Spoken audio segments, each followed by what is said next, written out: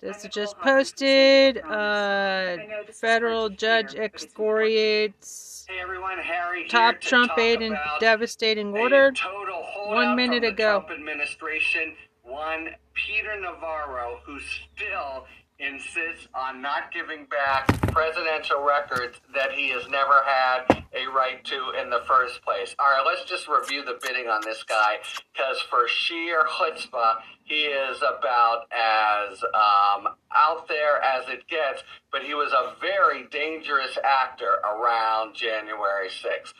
This is a guy with no real portfolio or no real portfolio to put him at the center of Trump, and yet he somehow was very involved in the maneuvering at the end, and he is the author of the Green Bay Sweep, which he's very proud of. It actually was a somewhat dangerous scenario if they had gone through with it. So much of Trump, what he wanted to do was to get the states to flinch or say there was a problem or there was fraud or get the DOJ to do that. Navarro had another idea. This is the Green Bay Sweep. And just starting with Arizona and moving through all the 6 states, he would just delay enough to get past January 6th. And Pence would have needed to go along. So there was just such utter chaos that then it would go back to the states, and everything would have been upended, and when the pieces fell, maybe they would fall in Trump's favor. It actually would have been a more effective strategy than the patently illegal one that they pursued, and fortunately were not able to consummate, ending in the mayhem of January 6th itself. All right, back to Navarro, though. First of all, he has been held in contempt by Congress, and his trial is pending. Remember, there have been a couple people like Mark Meadows who've been so central to the president that the DOJ decided to stay its hand and not bring criminal contempt charges against them. I think, although it's opaque, on the theory that maybe they had some good faith belief that there really was executive privilege based on a DOJ doctrine that if you're really, really close to the president, you get cloaked in it. But Navarro, no way. He, again, is this weird hanger-on, and the DOJ approved contempt, and he's set to go to trial as soon as the courtroom's clear with the big seditious conspiracies that are going on now. All right, anyway, though, whole separate and apart, he took these documents, 250 documents. They are not his property. They've never been his property. And he's got, the Presidential Records Act is super clear. You just have to return them. Nevertheless, he's been fighting it with extreme and brazen arguments. And so we had something unusual happen today that really is a good illustration of how so many of the judges have stepped up and shown exasperation and the real end of the road for these crazy delay tactics by Trump folks. So he says they're mine, and plus if I give them over, I may incriminate myself and other sort of garbage bin arguments. And the district court on Saturday ruled against them. They said, what are you talking about, yours? They never were yours. And it is well past time to give them back. Now, of course, that's pretty straightforward. But now he did a fairly routine, okay, but just give me a stay, please, while I go to the Court of Appeals and delay this. This is something that Trump has done repeatedly, and we've seen it. We've seen courts give very brief stays just so it works out. And so it was pretty dramatic that the judge just this morning issued an opinion that said you don't get a stay. A stay is conditioned on irreparable harm. You cannot get irreparable harm by the giving back documents you've never had the right to in the first place. So you can try to get one from the Court of Appeals. Good luck to that. But as of today, you turn those over. So it's overdue. And that's the way the legal system works. But satisfying to see the courts, give total back of the hand treatment to some of these claims as they deserve, and nobody is up there higher than Navarro. I think he's out of options. He can try for an emergency stay from the Court of Appeals. Doesn't seem too likely to me, and the memorandum opinion from the district court is properly scathing, like really calling him out for his brazenness and he said at one point, this is a case of first impression, and the district court said, if it is, it's only because no other presidential official subject to the Presidential Records Act has ever thought to assert that they can just keep all the records. These are not the officials' records. I laugh, but it is also really emblematic of the arrogance and the attitude that the law just doesn't apply to them. That has really been, a big part of the whole virus that spread through Trumpdom and has brought us such trouble and continues to bring such trouble as we await a indictment from the Manhattan DA's office and a possible civil, disorder and reaction from the Trump faithful, buoyed by or spurred by continuing false claims, including doubling down once again. I've now moved to Trump, so stay with me, that the election was stolen, et cetera, et cetera. So Peter Navarro is a bit of a cleanup from last time. We're headed into next time, but he is a kind of a barnacle still hanging on with the Trump strategy, and that we fortunately died and we have to worry about again. All right, so there you go. With any luck, Navarro's quixotic effort is at an end, and of course, we're just about any day to turn to what's going to be the new normal of a former president under indictment, and every single motion, stay, the piece of paper being interpreted in the maw and the maelstrom of the political election and the distortions that Team Trump might try to pull. Okay, so there you have it, a bit of a satisfying small little chapter and coda on Peter Navarro. I don't think there are others hiding in the bushes with more presidential records, and he, of course, is still standing trial for contempt, so the system isn't done with him. Alrighty, there you have it. So much more coming this week. Until then, talk to you later. Thanks for tuning in. If you enjoyed this video and other Talking Feds content, please take a second to like and subscribe. Talk to you later.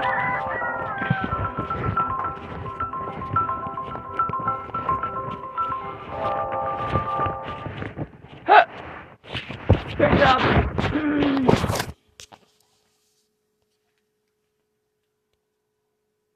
Meet Thrive, your all-in-one law office software solution. Thrive streamlines case management. You've joined the midweek edition of Legalaf, where we have cultivated the most consequential stories 15 at the hours ago. intersection of law and politics. You may know what happened, but we explain what happens next. On today's show, we address what is going on with the Manhattan DA's office grand jury criminal investigation of Donald Trump and the Stormy Daniels hush money cover-up. And we'll talk about a number of things. Why is the grand jury taking a month-long break? Is it cold feet by the prosecutor or something else? What can we make of the last witness before the break being the former publisher of the National Enquirer, David Pecker? And what could the second crime that they need be? And is it possible that the grand jury is looking at more than Stormy Daniels And does it matter that Donald Trump seems to be ordering the grand jury around in his social media posts? Then we're going to turn to Jack Smith. And now that he's successfully stripped the executive privilege away from Trump's national security advisor, intelligence director, homeland security advisor, Mark Meadows, the vice president, when is his charging decision going to be made, and what is it going to be focused on? Is it going to be some sort of conspiracy around national security violations and Donald Trump? Is it Mar-a-Lago or Jan 6? We'll get to the bottom of it. And then finally, we have developments in the E. Jean Carroll defamation and civil rape case that starts in just less than a month. The judge having just ruled that Donald Trump is not going to be able to get out on summary judgment and have dismissed the last defamation claim that happened after he was president. We'll talk about what that means for the trial on moving forward. This is the midweek edition of Legal AF. I am Michael Popak. I'm joined every Wednesday by my co-anchor, former top prosecutor, current amazing lawyer, Karen Friedman-Agnifilo. You've seen her everywhere, but she's exclusive today to Legal AF, and our episode is sponsored by BetterHelp. Karen, how are you? Great to see you. Good to see you. So much going on. It's not the Law and Order set today for you. It doesn't seem to be some sort of green room. Where are you? Home. You're home. I'm home today. Is it home a nice place to be sometimes? The one good thing that came out of the pandemic is the work from home, the ability to work from anywhere. I love it. I would never go back to being forced to only be in an office. I love that I can work in different places wherever I am. So a lot more flexibility. That's true. However, I will tell you that I was in 60 Center Street, the main courthouse that we talk a lot about, at least on civil side. And I had been back in court. I was at the Second Circuit arguing an appeal about 8 months ago. But I was first time in that courthouse since before pandemic. And I loved, as a trial lawyer, being back in that courtroom, in that courthouse. I just love the smell of it. I love being around it. There was like one person on every floor, but it was fun to be back. As a practicing lawyer and trial lawyer, it was fun to be back inside of a courtroom and not inside of a Zoom box. But this is what we do, and podcasting is made so much easier by our ability to do everything remotely. Let's talk about your office and the Manhattan DA's office, because, we get some understandable criticism for trying to predict when things are going to happen in cases. And when we're wrong or we're off or the timeline is a little bit skewed, people get upset, and I understand that. We'd like to be right every time. If you look back at our, 250 episodes of Legal AF, stretching back 2.5 years, we're more right than wrong. I mean, we're probably batting 950 if you look at old episodes. So sometimes the timing gets a little bit screwed up. Like, we think this is the week for the indictment. No, this is the week for the indictment.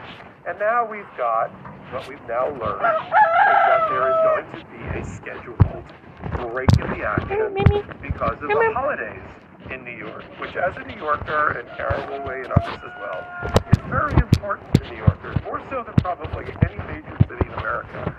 New Yorkers take the holidays really seriously, regardless of your religious beliefs. We were joking before the podcast today about if you own a car in New York, and you have to alternate side of the street park, moving your car from one side of the street to the other to allow for street cleaning.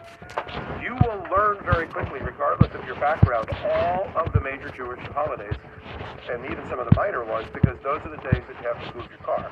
So again, holidays are really, really important. And they were important to Alvin Bragg and the prosecutor's office. I mean, one of the things that prosecutors or lawyers like to do is keep the grand jury and the jury happy and content. It's the care and feeding of the jury, because you want them to be in the right frame of mind to make decisions that are important. So you make sure they get their lunch on time, you make sure you're ordering from the right restaurants, you give them breaks, you let those that are smokers or fumers, they can go out and do that for a bit. Well, they take a coffee break, because, it's a hard job and it's very emotionally draining to be on any type of jury. So what we've learned this week is that in January, prosecutors promised that there would be a gap for Passover and Easter and spring break so that all people's vacations and family obligations wouldn't be negatively impacted. And so we are apparently now on that break. They got one more witness in.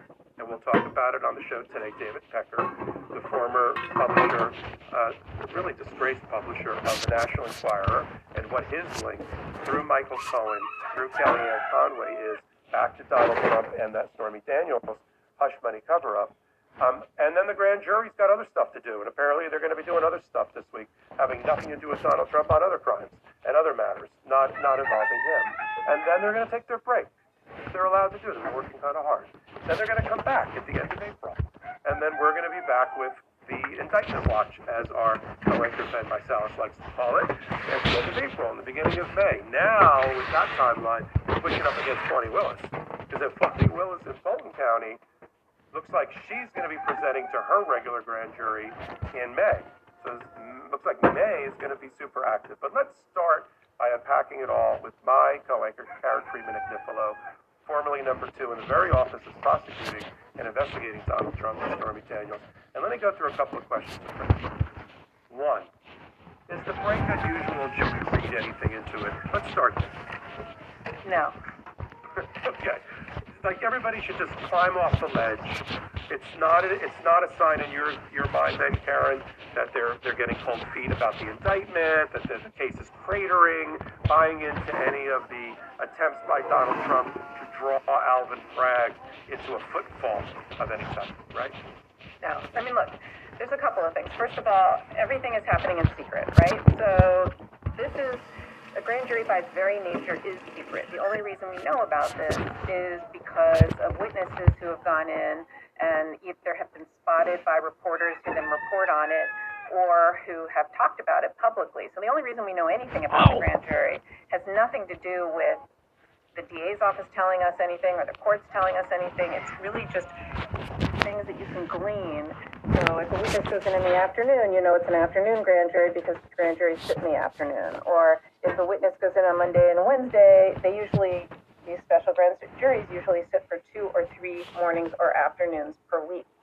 So we know, for example, based on when witnesses have gone in, it's a Monday, Wednesday, Thursday afternoon grand jury. Things like that again, nobody's announced anything like that, but we know it because we can surmise it based on facts that we see. And so the same thing with a long-term grand jury. So grand juries, just to back up a minute, the only way to charge someone with a felony in New York, I shouldn't say the only way, the main way to go forward with a felony in New York is with a grand jury indictment.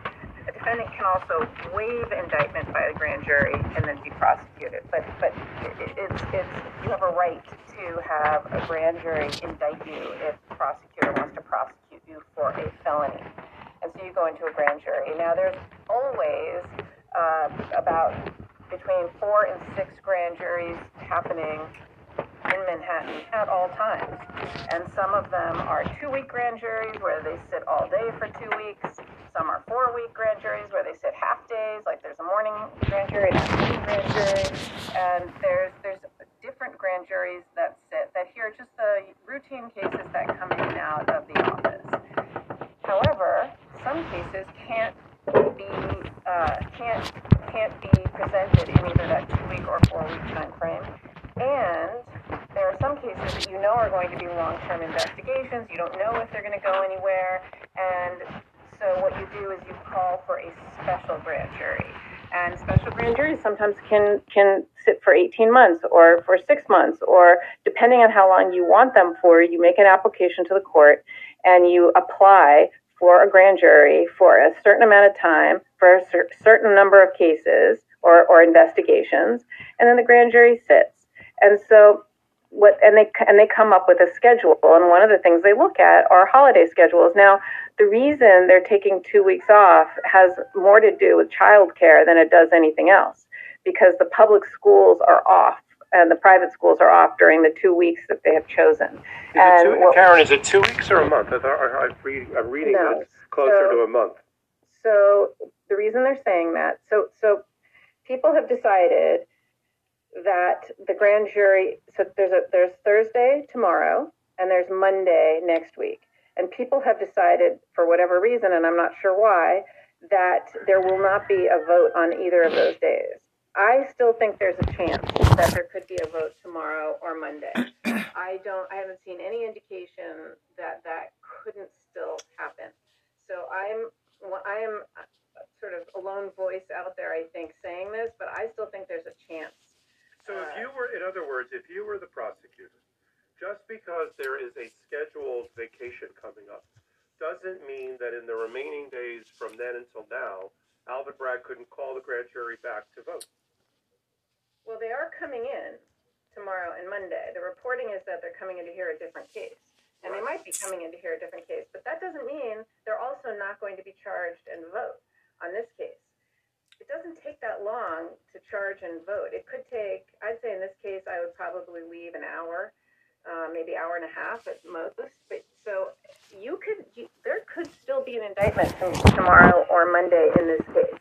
But the reason I don't think it will go past Monday is because next Wednesday and Thursday are Passover, so you will lose certain grand jurors at that point, and then you might not have a quorum, which would be, you need 16 for a quorum, and you need at least 12 to vote in favor of an indictment, and that cuts it a little close. And so I don't see it happening next Wednesday or Thursday. And then there's 2 weeks after that, and so that's why people are saying a month, because they're saying we lost this week, we lose next week, and then 2 weeks after that. That's why people are saying it's close to a month. But they've missed your point. No. They've missed the KSA point, which is don't run after that shiny object. They could vote when they're back for the other work before they go on their vacation. Yep.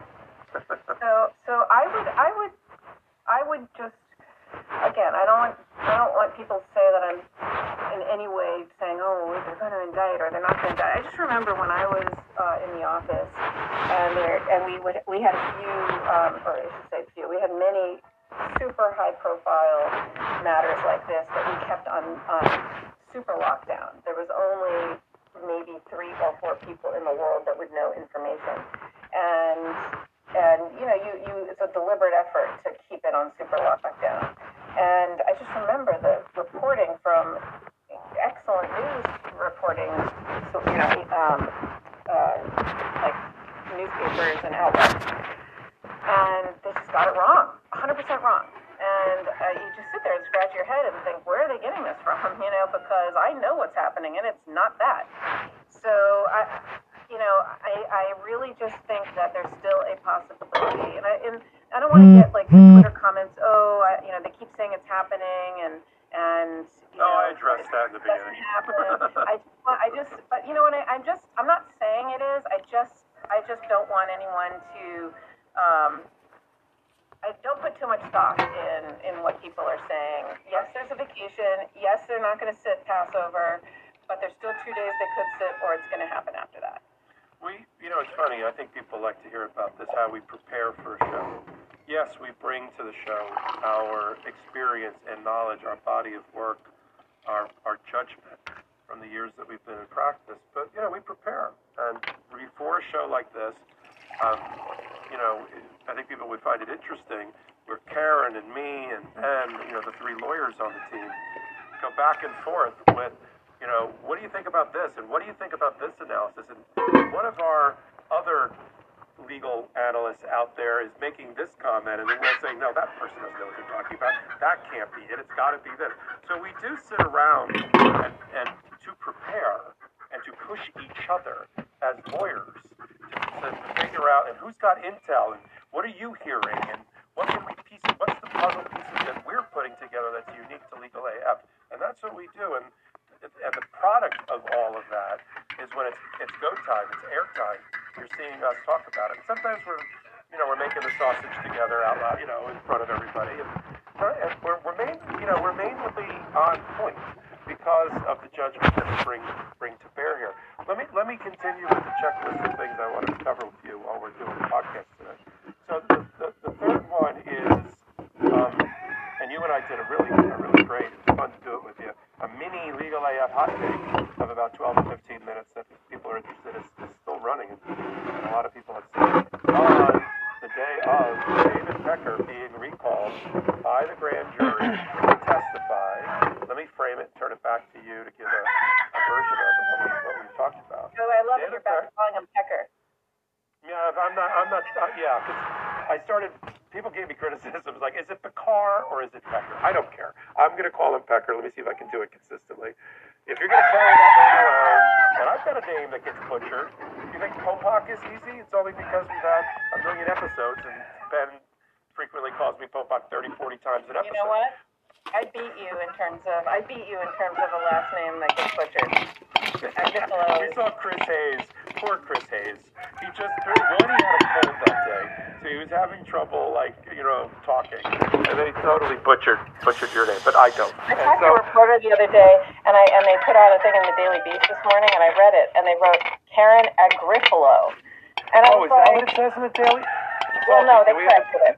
No, they corrected it. Salty, put up the Daily Beast article. I want to talk about that. They corrected it online. I said, come on. You know? All right. At least you can't pronounce it. You can't pronounce it, but you can spell it. But let's stay on that. I'll wrap it into Pecker.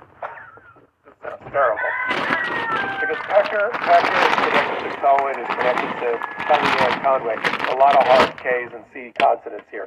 Kellyanne, Pecker, Cohen, and all of that. And they're all together, and it seems to be the focus, or one of the main thrusts of the investigation related to Stormy Daniels, is because it is, and this is not surmise or suspicion or we're predicting.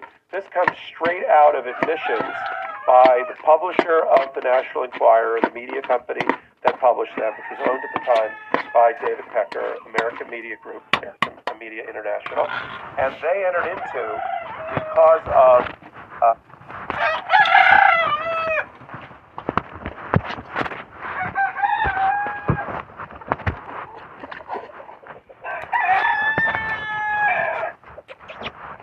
What happened, man?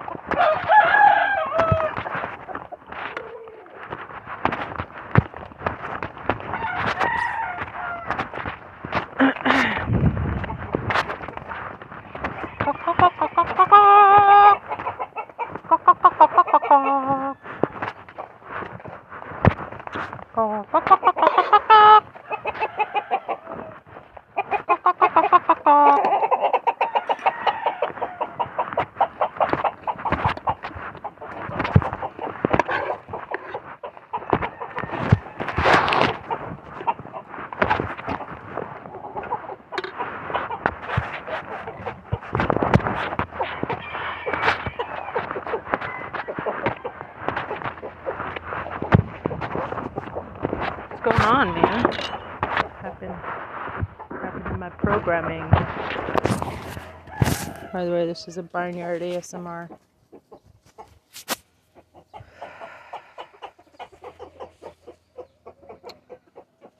Come on, fucker.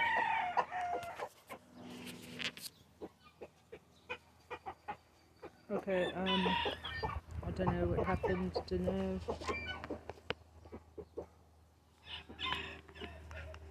Stop. Because of their campaign violations related to Donald Trump, they entered into a non-prosecution agreement with the Department of Justice, with the Southern District of New York, who was investigating, in return for them cooperating and testifying ultimately against Michael Cohen at the time, but by extension by Donald Trump. And what they, under oath, told the Department of Justice is that David Pecker created the catch and kill program, offered it up to Kellyanne Conway and Michael Cohen in a meeting down in Florida, because he's a buddy, a BFF of Donald Trump, going back to when they were both Playboy, bachelors down there. And the plan was, you find the people that said that they slept with Donald Trump, and I'll go pay them off, enter into confidential non-disclosure agreements, and bury the story, and it'll never see the light of day. The catch and the kill. And and he offered it to Cohen and McDougal, and Cohen and Kellyanne Conway. And the first test case was Karen McDougal, who was a Playboy playmate, who, like Stormy Daniels, claimed that she had had sex with Donald Trump, when he was married, and was going to go public with it. And they paid her. It was close. You can see the going rate, the market rate that Donald Trump was paying for these types of stories, $150,000. That one got paid directly, apparently, and Pecker admitted to it, as did his company, paid directly to Karen McDougal. This one took a little bit of a circuitous route, where Pecker connected Cohen to Stormy Daniels' attorney, and the payment got made. Kellyanne Conway was in the room for the description of the plan, of the program, the scheme, and that seems to be the focus. So let's talk about it. He already testified in January, Pecker, to the grand jury. He's one of the first. There's 9 people that went into the grand jury. He was one of the first of the 9 people, focusing, I guess, on corroborating and bolstering Michael Cohen's testimony as a witness that has a little bit of baggage. And the first one that comes back in, because the grand jury asked for it or otherwise, after Robert Costello, former, I don't know what he was, I don't know if he was the lawyer for Michael Cohen, but he was something with Michael Cohen, had come in and crapped all over Michael Cohen because Costello took to a podium in front of the press and said he did. And then they bring back Pecker. So, prosecutor hat, Karen Freeman Agnifilo. Why, after January, is Pecker back? What does it mean for Donald Trump? What does it mean for the case? And how close they are to indictment? So, Pecker testified 3 months ago or more. And that's a long time in the world of a trial or a grand jury. And if this was a normal trial where someone testified 3 months ago, you could, in your summation, you can remind people of what the person said. But in this particular situation in a grand jury, there are no summations or closing arguments, and there's no opening statements either, and there's no cross-examination of witnesses. It's really just you're supposed to just put in bare bones evidence. But this whole grand jury presentation, which happens sometimes, by the way, this is not unusual. This happens sometimes where a defendant might testify or a defendant might ask for witnesses to come in. It sort of turns into a mini trial, and that's what this has turned into. And so Bob Costello presented information to the grand jury that was contrary to the people's theory, the government's, the prosecutor's theory of the case, and contradicts some of their evidence. And so what Alvin Bragg is doing now with his team is they're rebutting the evidence. And that's why they put David Pecker into the grand jury, to rebut the evidence of what Costello said.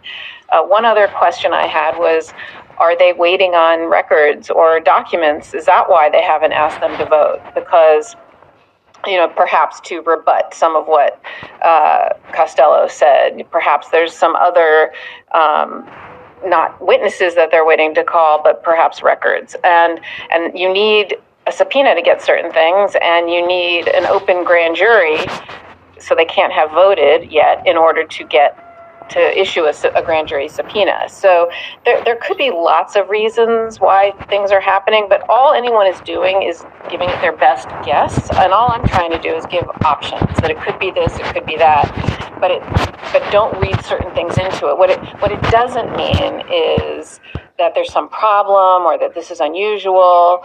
And Donald Trump in his Truth Social posted, I think it was today, this whole thing about I've gained such respect for this grand jury, perhaps even the whole grand jury system. The evidence is so overwhelming in my favor and so ridiculously bad for the highly partisan and hateful DA that the grand jury is saying, hold on, we're not a rubber stamp. which most grand jurors are branded as being. We're not going to vote against a preponderance of the evidence or against a large number of legal scholars all saying there's no case here. This message is so chock full of information. Number one, I've gained such respect for this grand jury and the grand jury system. He's trying to butter them up. He's hoping they'll see this, and that somehow, because he knows that a week ago he threatened them, right, or threatened the prosecutor and threatened death and destruction, and that scared them. They're humans, right? So they see someone with a baseball bat to someone else's head and threatening death and destruction. Now that, of course, he walks that back on Hannity and claims that he didn't do that, but that's, of course, preposterous.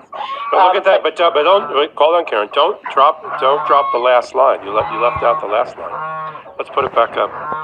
Drop this sick winch hunt now. That's like a command to the grand jury. Well, yeah, he's definitely. So this to me was absolutely to the grand jury. This is absolutely him talking to the grand jury, like you just said.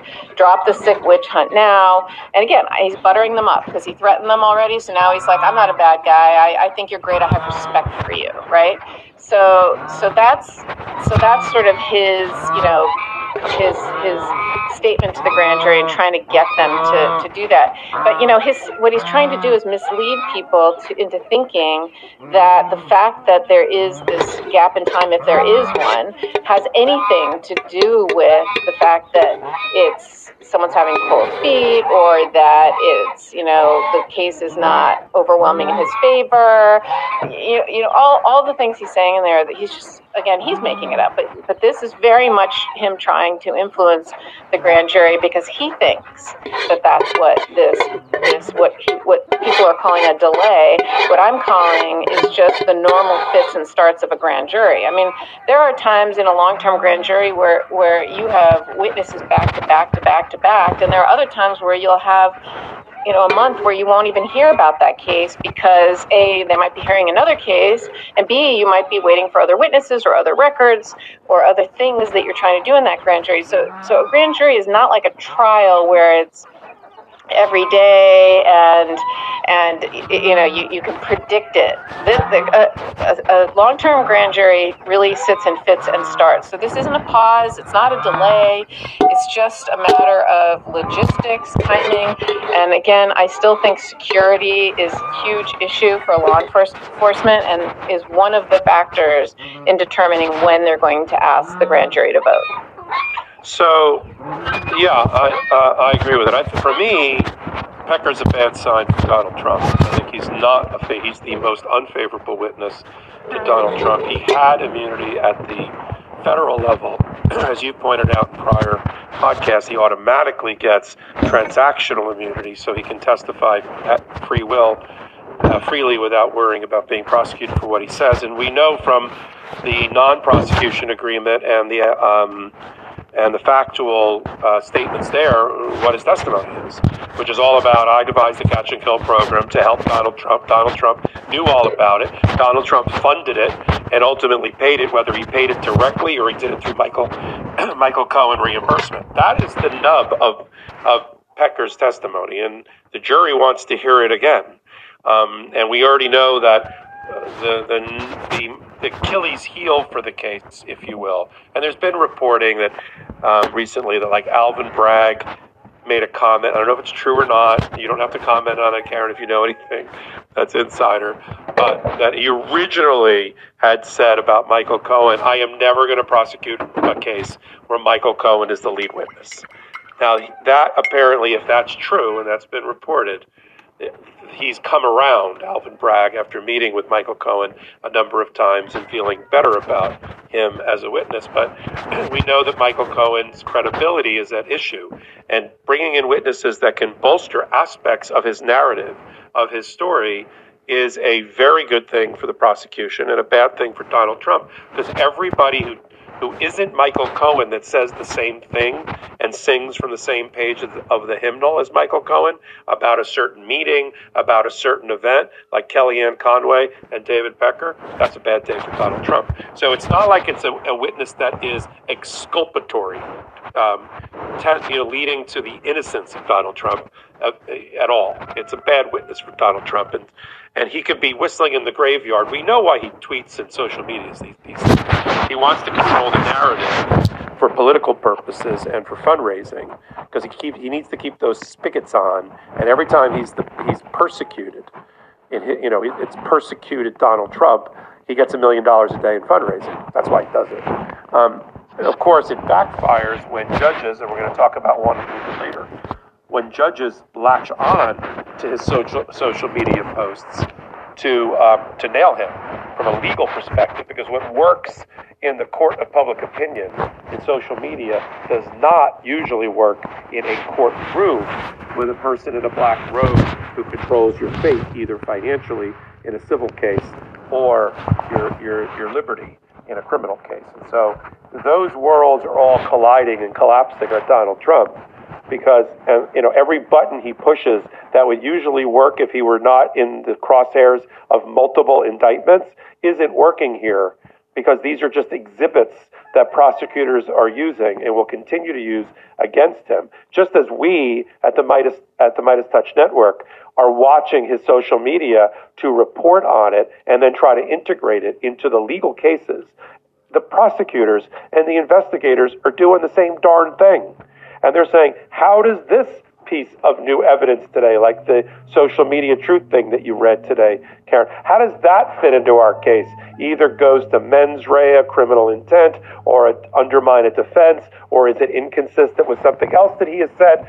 And so people are scrambling, but they're doing it for a purpose. It's not a game. It's for these prosecutions. The last thing I want to cover before we move on to the other two segments tonight is this whole debate that's still raging about what should the second crime be. You need two crimes here in order for it to be a felony. Everybody agrees to that. The one crime we already have one crime we know is going to be charged if there's a charging decision, an indictment. It is going to be false books and records entry because of the cover-up around the $130,000 payment. The structured nature of the payment, it was multiple payments back to Michael Cohen. They grossed it up so that he wouldn't suffer any tax consequences. So they gave him like the 30 or 40% more. So if it wouldn't be seen as, he wouldn't get hit on his income tax and have to pay more taxes. Also a sign of criminal intent. Pretty much like help people, you know what I mean? Like help other chosen ones to be healed, or just other people that just got lost in the matrix type shit. Like to know that you're a chosen one, like your childhood, 9 out of 10, your childhood was pretty much difficult growing up. You may have abandonment issues, like you feel like you're being overlooked by your... The Chosen One, YouTube clips, and hot on the trail of Trump going to fucking jail. Family, you never really fit in. You're mad different from your siblings. Like you see things. Are you the chosen one in your family? Question mark. YouTube clips and hot on the trail of Trump going to fucking jail. And new things other people didn't. There's always something about you people don't like about you, but it's never a reason why they don't like you. Growing up, you always get hurt by the people you try to help. You're always considered as like you're weird or you're crazy. You like being alone because you feel like you can't relate to people. Bugs and animals vibrated to you. Like even if you're scared of them, like you have this type of energy with them that nobody could like understand. As more you grow and you turn. Hi there, this is a message from the Department of Justice. Here's your daily reminder that every mass shooting that happens in America, blame yourself. Trump's committees routed. Because you want to hide it and hide the nature of the transaction. So you got all that going on. They gave him a bonus and a kicker for having pulled it off. I mean, these are all things that are really, really important, but they're also crimes in the state of New York. They're misdemeanors unless they're in furtherance of another crime. And that second crime, because Karen and I talked about this before we got on, doesn't have to be a felony. It could be two misdemeanors, like two wrongs don't make a right. Two misdemeanors can make a felony. Because if the misdemeanor of books and entry is covering up another crime, as long as it's a crime, misdemeanor or not, or felony, it creates a felony. And so the misdemeanor, and let me throw this one out at you, Karen, because we've talked about a lot of different ones. Is it money laundering? Is it tax evasion because he got a tax deduction on the Trump organization side for listing it as a legal expense back to Michael Cohen when it was really a hush money payment to Stormy Daniels, which is not deductible by the Internal Revenue Code. Is it that? And then the latest one I want to throw at you, and maybe we can have our producer put it up on the screen, is New York. Ancient Aliens History Channel, The Hunt for Atlantis. Excellent show! Exclamation point. Election Law 17-152. Now, I looked at 17-152, and I looked at the definition of election, because everybody focused on this is a state crime, but this was a federal election. But if you look at the election law in the state of New York, it doesn't matter. Election is not defined as state or federal. It's just an election. And 17-152 is a conspiracy to promote or prevent an election.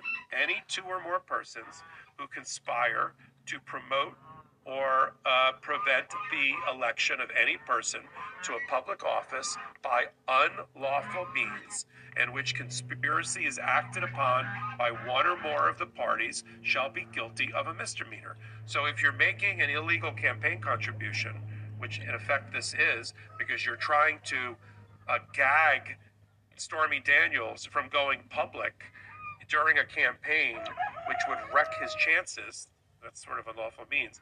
So, and just one thing to put this in historical perspective, to compare Democrats and Republicans. Bill Clinton had this problem on the campaign trail too. He had a lot of women that came out in that era in 92 and 91 and said, me too. I also had an affair with the governor. He made an inappropriate pass at me. He touched me. We had sex. In fact, it was colloquially referred to at the time in a totally politically incorrect way as, among his campaign staffers, as the bimbo eruptions. That these women who were being misogynistically called bimbos were coming out of nowhere and they were having to deal with it. Midas Touch Live. Stormy Daniel income tax fraud case! Exclamation point! LOL. The difference is that at least for that one, putting aside Monica Lewinsky, Bill Clinton didn't try to pay them off or have other people pay them off to get rid of them. He just dealt with them at press conferences. Donald Trump went this next step further, unlawful means and a crime. So let me turn it to you. Do you think 17-152 could be the crime, or do you think there's some hole in my theory?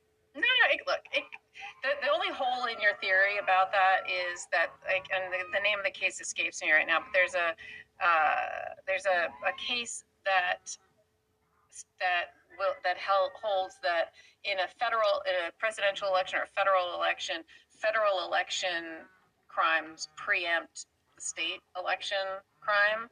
And so they're saying because of that, because it would preempt it, and the feds already passed on it, that therefore it wouldn't apply. But I am not as caught up in this as so many other people that you do need to prove a second crime. Really, because if you read the statute, falsifying a business record in the first degree, what it's about is you falsify the business record, you intentionally deceive with the intent to deceive, you fraudulently enter a false business record. But the problem is, what makes it a felony. Here is, as you can tell, Ancient Aliens, Hunt for Atlantis. walls like this not only exist in Greece. Ancient Aliens History Channel, Hunt for Atlantis! Exclamation point.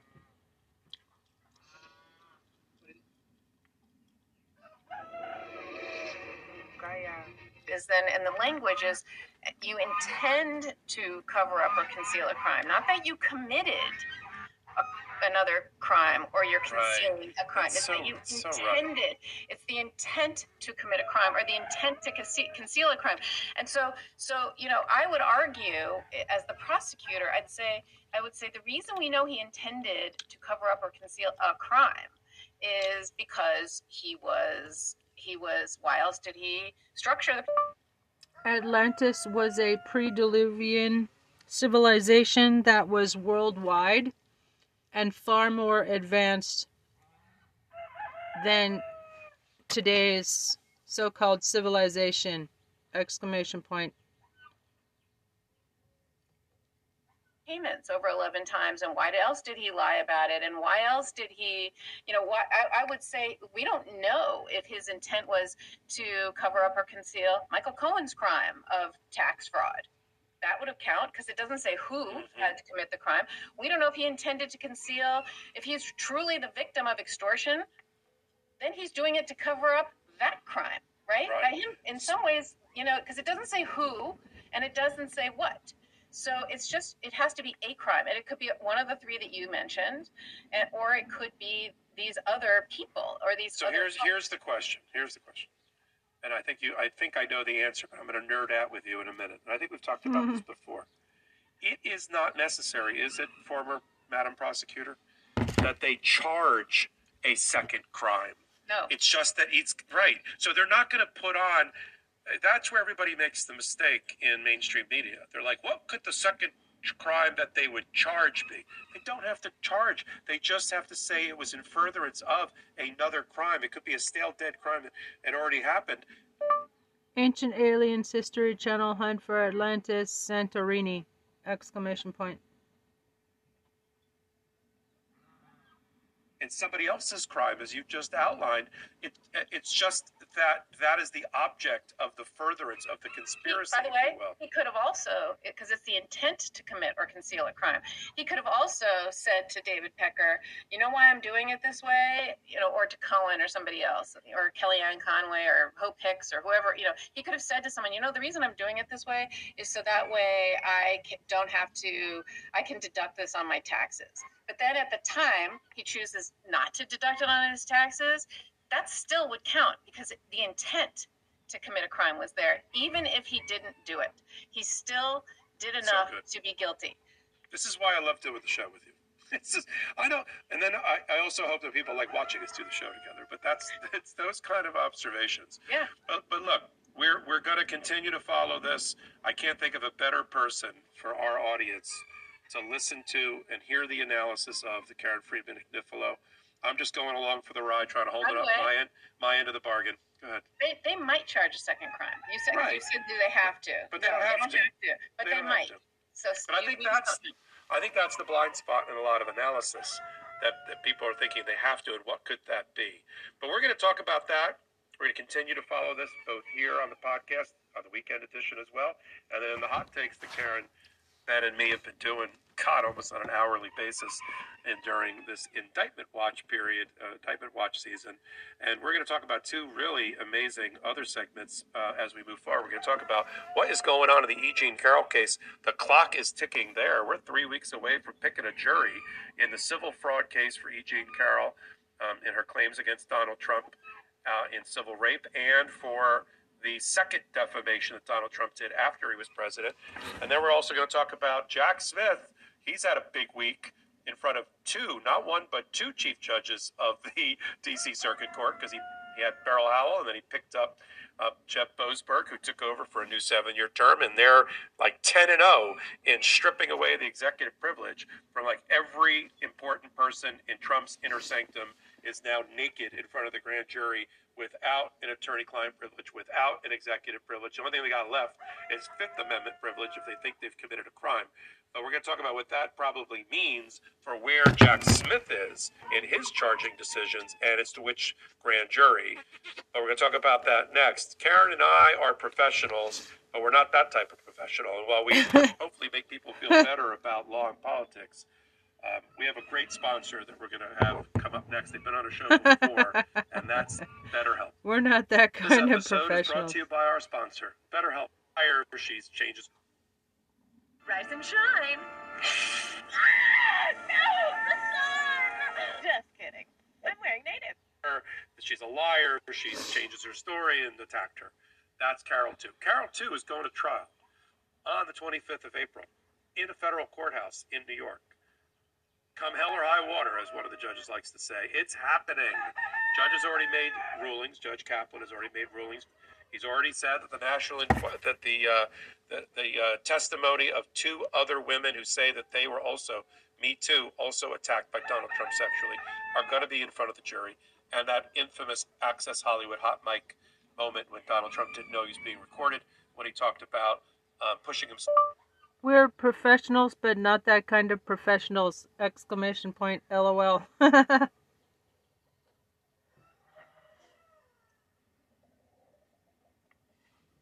Onto women, taking advantage of them, sexually assaulting them, and grabbing their genitalia. That's coming in front of the jury as well. And now the judge is making other rulings, getting ready for this trial.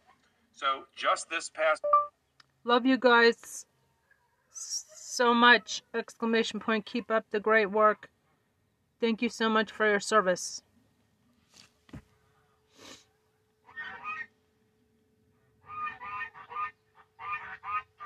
Week, the defense filed a motion for what we call motion for partial summary judgment, which is a way for the defense or the plaintiff to say that certain issues on an undisputed factual record can be concluded or decided by the judge as a matter of law. You don't need a jury. Let's just make the decisions. And here is the facts, and here is the law. And judge, you apply the undisputed facts to the law. And if the judge finds that there are undisputed facts and the law is on your side, you may get a judgment before trial. And that's called summary judgment. Okay. They brought one saying that even if he said and did all of these things on social media on October 12th of 2022, in his Truth Social, where he again attacked in a long string, many screen social media post, Carol, that was covered by what New York recognizes, as does every other state, some version of it, the absolute litigation privilege, which means in the state of New York, under Section 74 of the New York Civil Rights Law, if you are just fairly and accurately reporting a judicial proceeding, then by doing so, you can't be sued for defamation because you're just fairly and accurately reporting a judicial proceeding. So the whole case turns on, the whole issue turns on whether, this is it, whether there has been a accurate report of the judicial proceeding by Donald Trump when he made the comments. Now, the way Donald Trump tried to weasel around this is that he said, well, I was just commenting about what the Carol 1 case was all about. And yeah, I took a pot shot at you, Judge Kaplan, which he did, and the judge noted, and all these other. But it's completely within. I mentioned the case, so if I mention the case, even though I then go on to attack mercilessly E. Jean Carroll again, that's covered by the privilege, right? And the judge said, not so fast. But he methodically, in a 20-page decision, went through it. And I'm going to hear Karen's opinion, and then I'll give you a couple of highlights which don't help Donald Trump on the way into his jury trial. Now, one last thing before Karen speaks. All of this briefing and motion practice by the lawyers on issues like legal issues, like does this immunity privilege apply and the statute of limitations, the jury doesn't really know usually about any of this. By the time they get there, the case is sort of settled. The judge, along with the parties, have settled on the law that's going to be ultimately charged to the jury.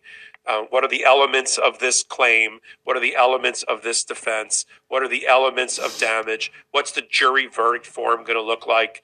That's all sort of, by the time the jury gets the case in deliberations at the end, that's all settled. Many of this is settled before so that the lawyers can talk about it in opening and say, this is the law you're going to see. This is what civil rape means. This is the elements of defamation. We're going to ask you at the close of the evidence to return a verdict in our favor and a judgment in our favor and all that. But this stuff right now, yes, the jury's sitting at home that doesn't know they're the jury yet because they haven't been selected. They learn about it. But the jury as jury doesn't learn about these types of developments unless it addresses evidentiary issues that they have to be instructed on and that type of thing. Okay, so you've heard about it, Karen. What did you make of this decision and Trump's attempt to get rid of this defamation claim? It's interesting because I look at this, yes, this is a defamation case, but it's also a rape case. Like, to me, at its core, this is a rape case. And yes, it's civil. And yes, it is also a defamation in it. To me, it all comes down to the rape, because if he raped her, then it all rises and falls on whether or not it actually happened, because truth is the defense, right? To defamation. And so I looked at this. What I found most interesting about the motion practice in this case was that the judge banned the lawyers from mentioning DNA evidence. Now, I know you asked me a different question, and you asked me about the defamation. But I'm not